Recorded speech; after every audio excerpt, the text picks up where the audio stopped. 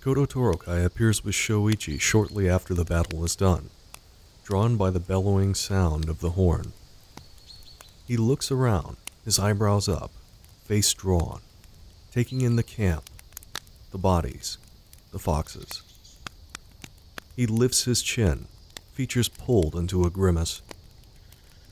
Shoichi behind him is a mix of awe and terror.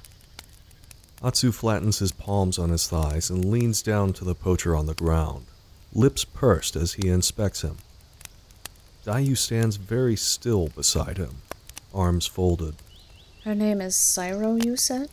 The poacher stammers, blinking rapidly in the face of an enormous crab samurai staring down at him.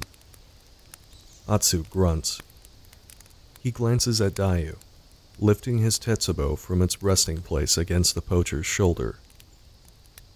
Atsu chuckles humorlessly as he walks away, a slight limp in his step. It is fortunate for you that I am unaccustomed to the laws of this land. He walks past Dayu, pointedly not looking behind him to see what happens. Dayu kneels down low, close enough to hear the poacher's heaving breaths. Now, where is she? The inside of the largest tent is arranged for sleeping. Scattered bedrolls and crumpled blankets lay along the wall. Supplies sit among them, pickled vegetables, rolls of rough-spun cloth, and pressed herbs. Between the sleeping quarters and materials for extracting pelts, Crow finds a note. It describes, cryptically, how many foxes to collect and where to find them. Her frown deepens. She swallows and slides the note into her kosode, taking in the sight of the mess, of the corpses of several foxes. How does one even handle such a thing? Bury? Burn? She looks back to the fox and wipes her eye with the back of her wrist. The fox limps towards the entrance of the tent. Crow follows it out. The fox emerges and limps through the center of the camp, stopping near the remains of the fire. Kuni-san. Crow's expression is blank as she exits the tent. Crow holds up the folded note in indication. Dayu looks up at Crow, then to the poacher. Her face is impassive, shaded by her wide-brimmed tsukigasa. Thank you. May the spirits carry you swiftly to wherever it is you are to go. She stands and turns to walk away, leaving the poacher lying in the dirt. Atsu gives the fallen hornblower a sharp nudge in the stomach, rolling him over. It reveals a large conch horn, a horogai, from earlier. He stoops low and loops his fingers through its woven carrying cord, picking it up from the grass. Dayu glances at Crow, then at the fox. Her expression falters for a moment before it returns to stillness. What have you found? Crow makes her way over to Dayu. She unfolds a note and holds it open for her to read. That several dead foxes in the tent. That taking that blood. Dayu drops her eyes from the note, her lips thinning. She glances at Atsu, who looks like he's about to blow the horn, then back to Crow. We could use this to call the rest of them here. Yes, we could set a trap. A trap for the trappers. The poacher says he has never met this Sairo. Dayu gestures to the man on the ground. So we will need to keep looking. Torokai grimaces. He crosses to the fallen poacher, who stares up at him wide-eyed. Crow watches emotionlessly. Before he can beg for his life, Torokai quickly drives his katana into his throat, so hard it digs a few inches into the earth below. The man struggles, sputtering out something even as the blade drives in. His eyes go wide, roll, and his cheek touches the grass. A long silence passes. We should burn the camp. Atsu pretends he doesn't hear or see what is happening and instead nods with an amiable grunt. Crow folds the note and tucks it away. She slows as she spots Shoichi, but looks away quickly back to the fox. Would you like me to carry you? She kneels alongside it and gently reaches out. For a moment, the fox seems to consider. It moves forward a step. Crow smiles and gives the fox a scratch behind the ear, tucking it into the arm pulled inside her kosote. At first the fox gives an unsure whine, but settles in easily, poking its head out. Perhaps we should just leave the corpses for the forest. I do not feel like chopping wood for a bigger fire. When he pats his injured side, pain and regret bloom immediately into his face. We needn't worry about chopping firewood. Atsu shrugs as he rifles through the belongings of the deceased, piling them together to be easily burned. They will not need these anymore anyway. Crow walks over to the corpse near Torokai, her jaw set. Still holding the fox with one arm, she grabs the man's wrist and drags him closer to the camp. Atsu distracts himself with kicking the undergrowth out in a big ring around the spreading fire, an earthy stop sign. Dayu stops halfway towards leaving the clearing, giving a little sigh of relief, or something like it. She paces around the fire in a circle as the others add fuel, encouraging the kami within the fire to grow, hoping they would be happy to assist them in purifying the forest. At first, the fire is dormant, steady. Then, with a sudden snap, it grows. It roars to life, easily devouring the corpses, spreading to the piled tents and futons. The group stands a distance from the blaze, their expressions stoic. Why would they want their blood? There is a popular belief that kitsune blood grants youth, and that spirit blood, let alone kitsune blood, is especially potent in service of Maho. Her face remains still beneath her hat. It's rumored to be good for health as well. Crow scowls at the dirt. She can't quite think of anything to say to that. Or worse. Vile things have haunted us since we first began traveling together. I wouldn't doubt the intended use for these vials goes far deeper than a simple folk tale. Do you think there are other poachers? Or should we head back to the village? Dayu turns back to the flames. She shuts her eyes, falling into a trance somewhat unlike her other rituals. She concentrates, her fingers outstretched. Sparks flicker in the fire. It pops. Slowly, the flames melt, solidifying into mud. A moment later, they turn to dry dirt. There are more. Shinjo-san and Hida-san are badly injured.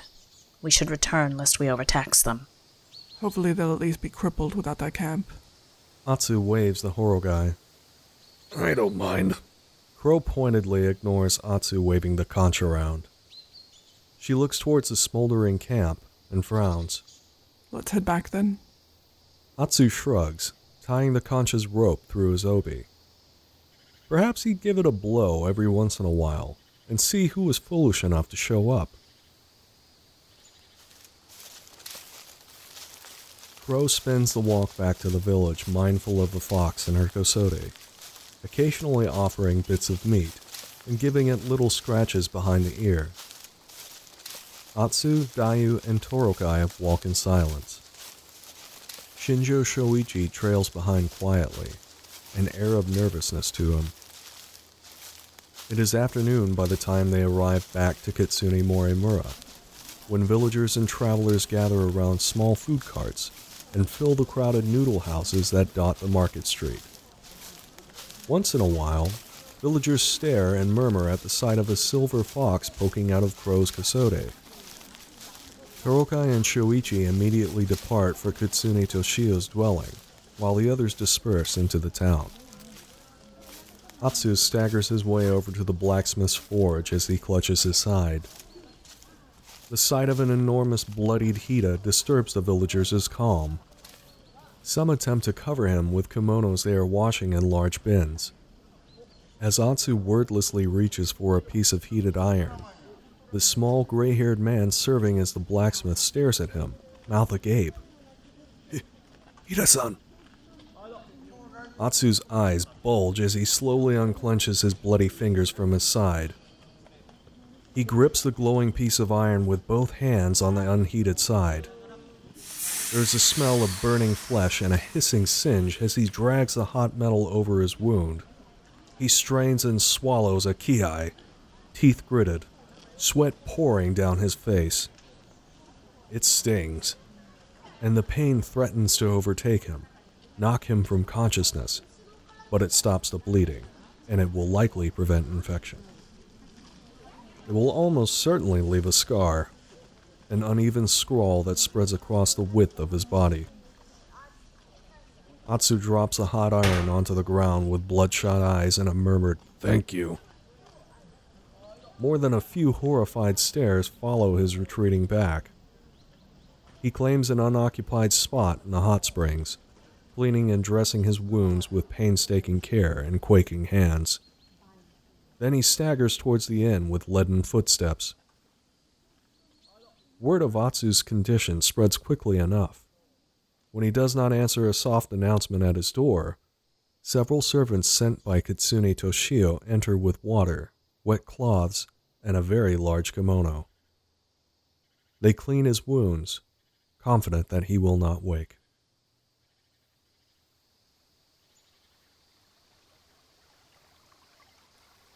Crow brings the fox with her to a small private stream at the edge of the tree line. She sets out a few pieces of meat alongside the water, then strips to the waist to scrub the blood from her skin and clothing. The fox stays close, eating in silence.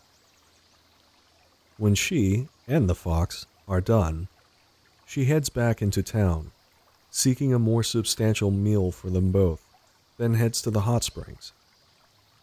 It accompanies Crow to the springs, trailing behind with its tail brushing the grass. The fox doesn't complain. Dayu heads directly for the spring, eager to shed her bloody clothing. Her only other set of clothes is the expensive kimono she purchased for the lion wedding.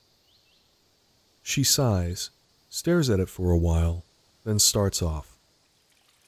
The hot springs are relatively unoccupied, likely due to Atsu's earlier arrival. What few bathers remain murmur amongst each other as they take in the sight of a silver fox. Crow submerges to the nose, eyes shut. She stays like that for some time before swimming over to Dayu, who floats nearby. Dayu greets Crow with a raise of her hand. Crow smiles and dunks her head, running her hands through her hair. So, what did you learn from the one you left alive? Few poachers remain. 5 if the information is to be trusted. They act under an outsider's command, a mysterious her. They mention the name Sairo. Do we have any idea where they are? No, their master concerns me most of all. Yes. Hopefully we can use one of the remaining ones to trace back to her. Dayu nods. Enjoy your evening. She leaves, settling at the base of a large suki. She draws a collection of scrolls from her case, preparing for several demanding hours of study, practice, and recitation. Through concentration or the sheer assistance and presence of the kami and spirits, Dayu memorizes the scroll faster than is her usual.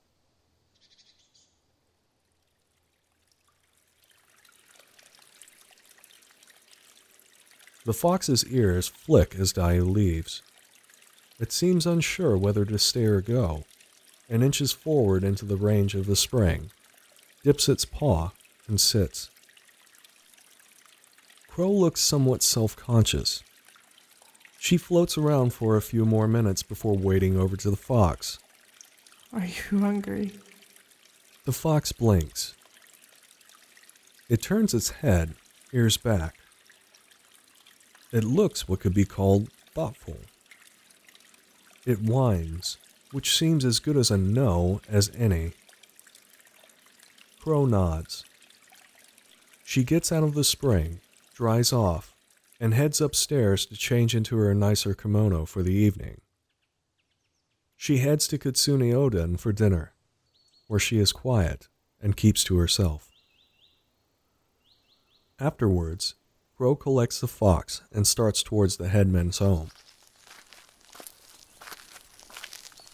Torokai and Shoichi are still at Kitsune Toshio's dwelling when she arrives.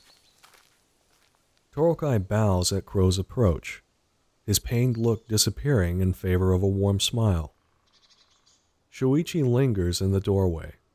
Crow-san, we have just finished speaking with Toshio, if you wish to see him. Crow seems caught off guard by Shoichi's presence. Her step falters for half a second, and she tries to smooth over the bristling. She bows in greeting, at a slight delay. Shoichi pretends not to notice, tries. He smiles and offers a similarly delayed bow. I hope you find your time here restful, Shinjo-san. Thank you, Crow-san. Hope you find rest as well. Shoichi bows, perhaps more deeply than is necessary, and looks at the silver fox sitting a few paces from Crow. He squints, bows again, and starts off towards the springs. I take it you will discuss the poachers, yes? That was my intent, yes. Did you have concerns? There is a small delay. Torokai looks at the fox, back to Crow, clears his throat, and smiles. I do, Crow-san. I apologize. I'm still reeling from the day's events. Crow bows deeply as she enters Kitsune Toshio's chambers. Lines of stress mark his face, but he conceals it well. Crow-san, it is good to see you. Toshio-san, I apologize for bearing ill tidings. We encountered a camp of poachers nearby. Unfortunately, it sounds as though there are still a few left. Toshio's face falls, but it is not due to surprise. His hands tighten behind his back. For a moment, his chin touches his chest, then he straightens and takes in a deep breath. Akoda-san has informed me. I am grateful to you and your companions for assistance in this. It is no trouble, Kitsune-san. Toshio calls over a servant, while eyeing the silver fox at Crow's heel. Once the woman at his side produces a small bag, he draws out a string of zeni in indication, tucks it back inside the small brown bag, and hands it over. I offer a koku for your troubles, Crow-san. I offer my deepest thanks as well, to all of your companions. Shoichi-san told me of Hida-san's injury. Crow stares at the koku. A long moment of silence passes before she holds up her hands, shaking her head. I thank you for the offer, but no payment is necessary. Toshio presses the koku into her palm insistently, shaking his head. I insist. Crow shakes her head, then bows. She doesn't accept the money. Toshio's eyebrows lift in surprise. He does not press again. He smiles and retracts the bag. Crow straightens once she's positive he's not going to offer it again. Hida-san is strong. I'm sure he'll be all right, but I'll check on him again before I retire for the evening. Hida-san seems strong indeed. When word of poachers reached his clansmen, I fear one of them may have gone searching. Kasumi, I think her name was. Kasumi-san. Do you know when she set out? Earlier in the afternoon. 2 others went after her, but she was determined. She seemed, well, more than capable, but it's so close to dark. For many of the Hida, passion sometimes overcomes logic. Do you think we should try to find them? Do not concern yourself. They wouldn't have gone far so late. Nor perhaps they don't know what comes out at nightfall. I'd rather not assume they know, but Hida-san is in no shape to leave the village tonight. I don't want them to get hurt. I know the forest around the village fairly well. Perhaps I could go in search of them.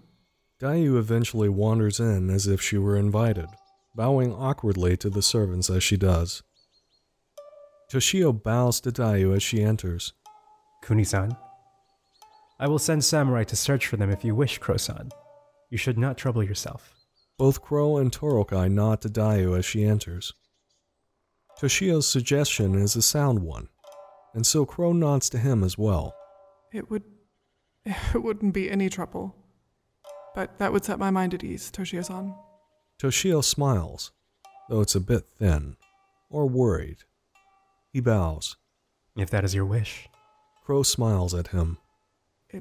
In regards to what the poachers were doing... Crow reaches into her kimono, pulling out the note they found at the camp. She hands it to him. It wasn't just the pelts. They were draining the foxes of their blood. Dayu does her best to fill herself in using context clues. Someone is missing, but the whos and whys are lost to her. She prepares to ask a question, but her mouth slams shut when Crow speaks of the blood. Toshio's features wrinkle in concern. He snatches the note from her hands. His fingers press into the paper. Was there He looks to the fox, back to Crow. anything else? No. Not that I can think of. Only that the poachers were hired by a woman. We don't know who she is. Toshio nods, his eyes scanning the note for some time longer before he hands it back to Crow. Were you able to learn her name? Sairo. Do you know her, Kitsune-san? Toshio folds his arms, cupping his chin in thought. Sairo.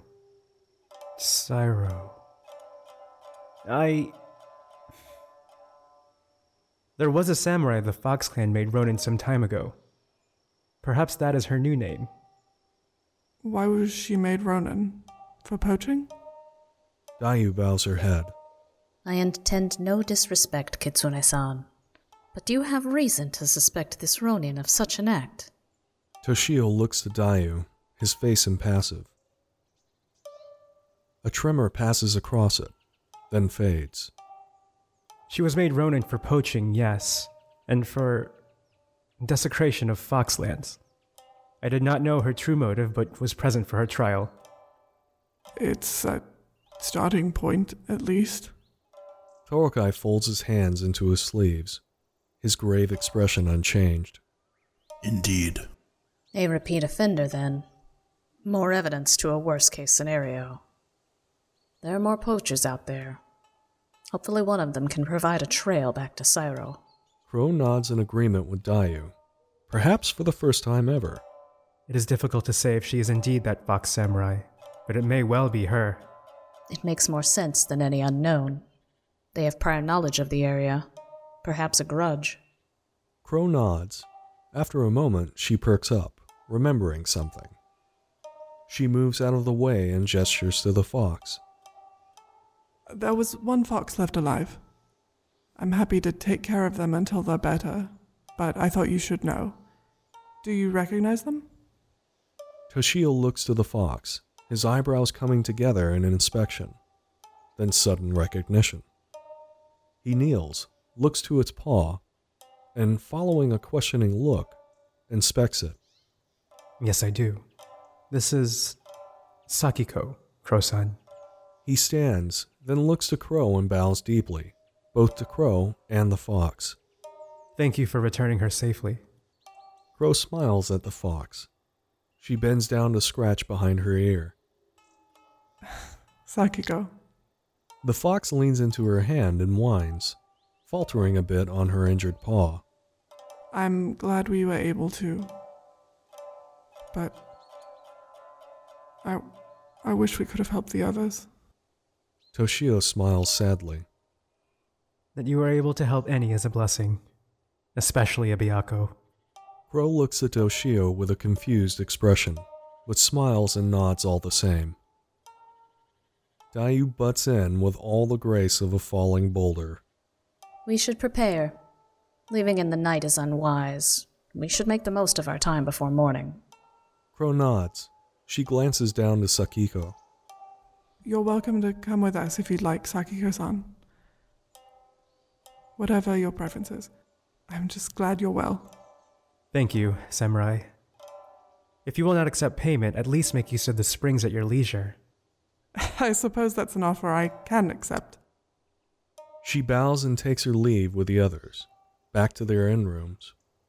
Sakiko is hesitant, but follows. She sleeps near the doorway, her eyes fixed on the cracked window and sliver of moonlight for some time before they shut.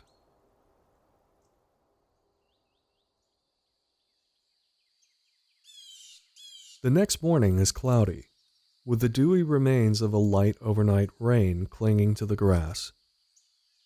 Crow wakes early. Sakiko is nowhere to be found. Opting not to search for her right away, she heads down to the inn's common area. Dayu also rises early, and an air of urgency clings to her. She offers a curt bow to anyone that does so first. She eats what little she manages at a hurried pace, nodding her head in greeting, her eyes mostly covered by her hat. Atsu emerges from his room, knuckling his eyes. He looks down at himself confusedly, smoothing his hands over the clean clothes and fresh bandages. He peeks left and right down the hallway for clues, finding none. Eventually, he stiffly makes his way to the dining room for breakfast, moving like an aged elephant. Hida-san, are you all right? Oh, Crow-san. I am much better than our foes, at least. Wouldn't you agree? Crow laughs at Atsu's response, happy but surprised that he's well. She nods in agreement before finishing off her rice and tea. She quickly orders another bowl. He lowers himself very slowly onto an empty pillow, greeting a villager with a wide grin. He eats a little less than he normally does, likely on account of lingering pain. Thanks to the rest of you, I am not ashamed to say. Crow shakes her head and tips her chopsticks towards Dayu. No, thanks to Kuni-san. Thanks to all of you. But no less to Kuni-san either. Dayu can't tell if she's being praised or accused of murder. It shows. Crow takes her second bowl of rice with her when they leave, looking around the area for Sakiko. The fox lingers behind the inn, finishing off the remnants of a recent hunt, a small field mouse. She perks up at Crow's approach, neatly finishing off the remnants of her rice. We're going out into the forest to take care of the poachers today. Perhaps it's best if you stay here for that. You're welcome to sleep in my room if you'd like. She gives her a scritch behind the ear, then departs with Atsu, intent on gathering what information she can about Sairo or the poachers. Dayu finds a clearing a short distance from the village and settles into the soft grass, willing her mind to blank. She focuses, every hair on her arms standing on end. After a long, silent pause, the wind picks up, tussling her hair and knocking her hat aside. It hangs from the string around her chin. An air kami presents themselves to her with a flourish of leaves and petals, their vaguely human-like face as changing as the wind. A pair of bluish-white eyes stare back at her. Dayu smiles and bows her head low. Thank you, Kami-sama. Please, tell me. The forest has seen much conflict. Where are the poachers based? Where are they entering the forest from?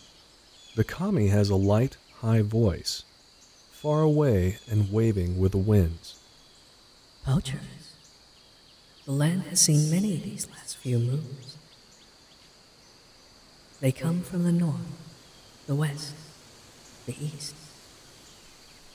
There is a pause, a gust of wind.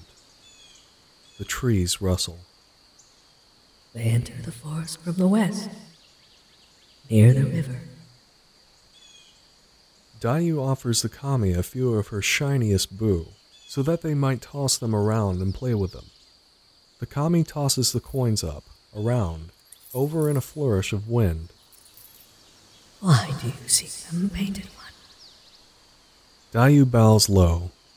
I understand they disrupt the balance of this forest and seek to harm the kitsune that live here. I seek to stop them and to discover why they have done such unspeakable things. A gust whistles through the trees, fading to a small breeze that rustles Daiyu's short hair. The coins clink together, then swirl in a figure eight in front of her. You seek balance, Painted One? You will find them in the western forest, near a shrine. Follow their fires and smoke. A chill runs up Daiyu's spine at the mention of their proximity to a shrine. You have been most helpful, Kami-sama. I am in your debt. There is another pause, long enough that Daiyu assumes the kami has disappeared. A gust rustles her hair.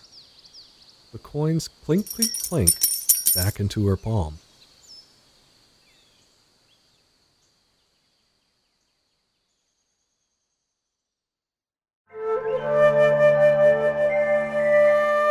The voice of Akoto Torakai was provided by Walt Oshab.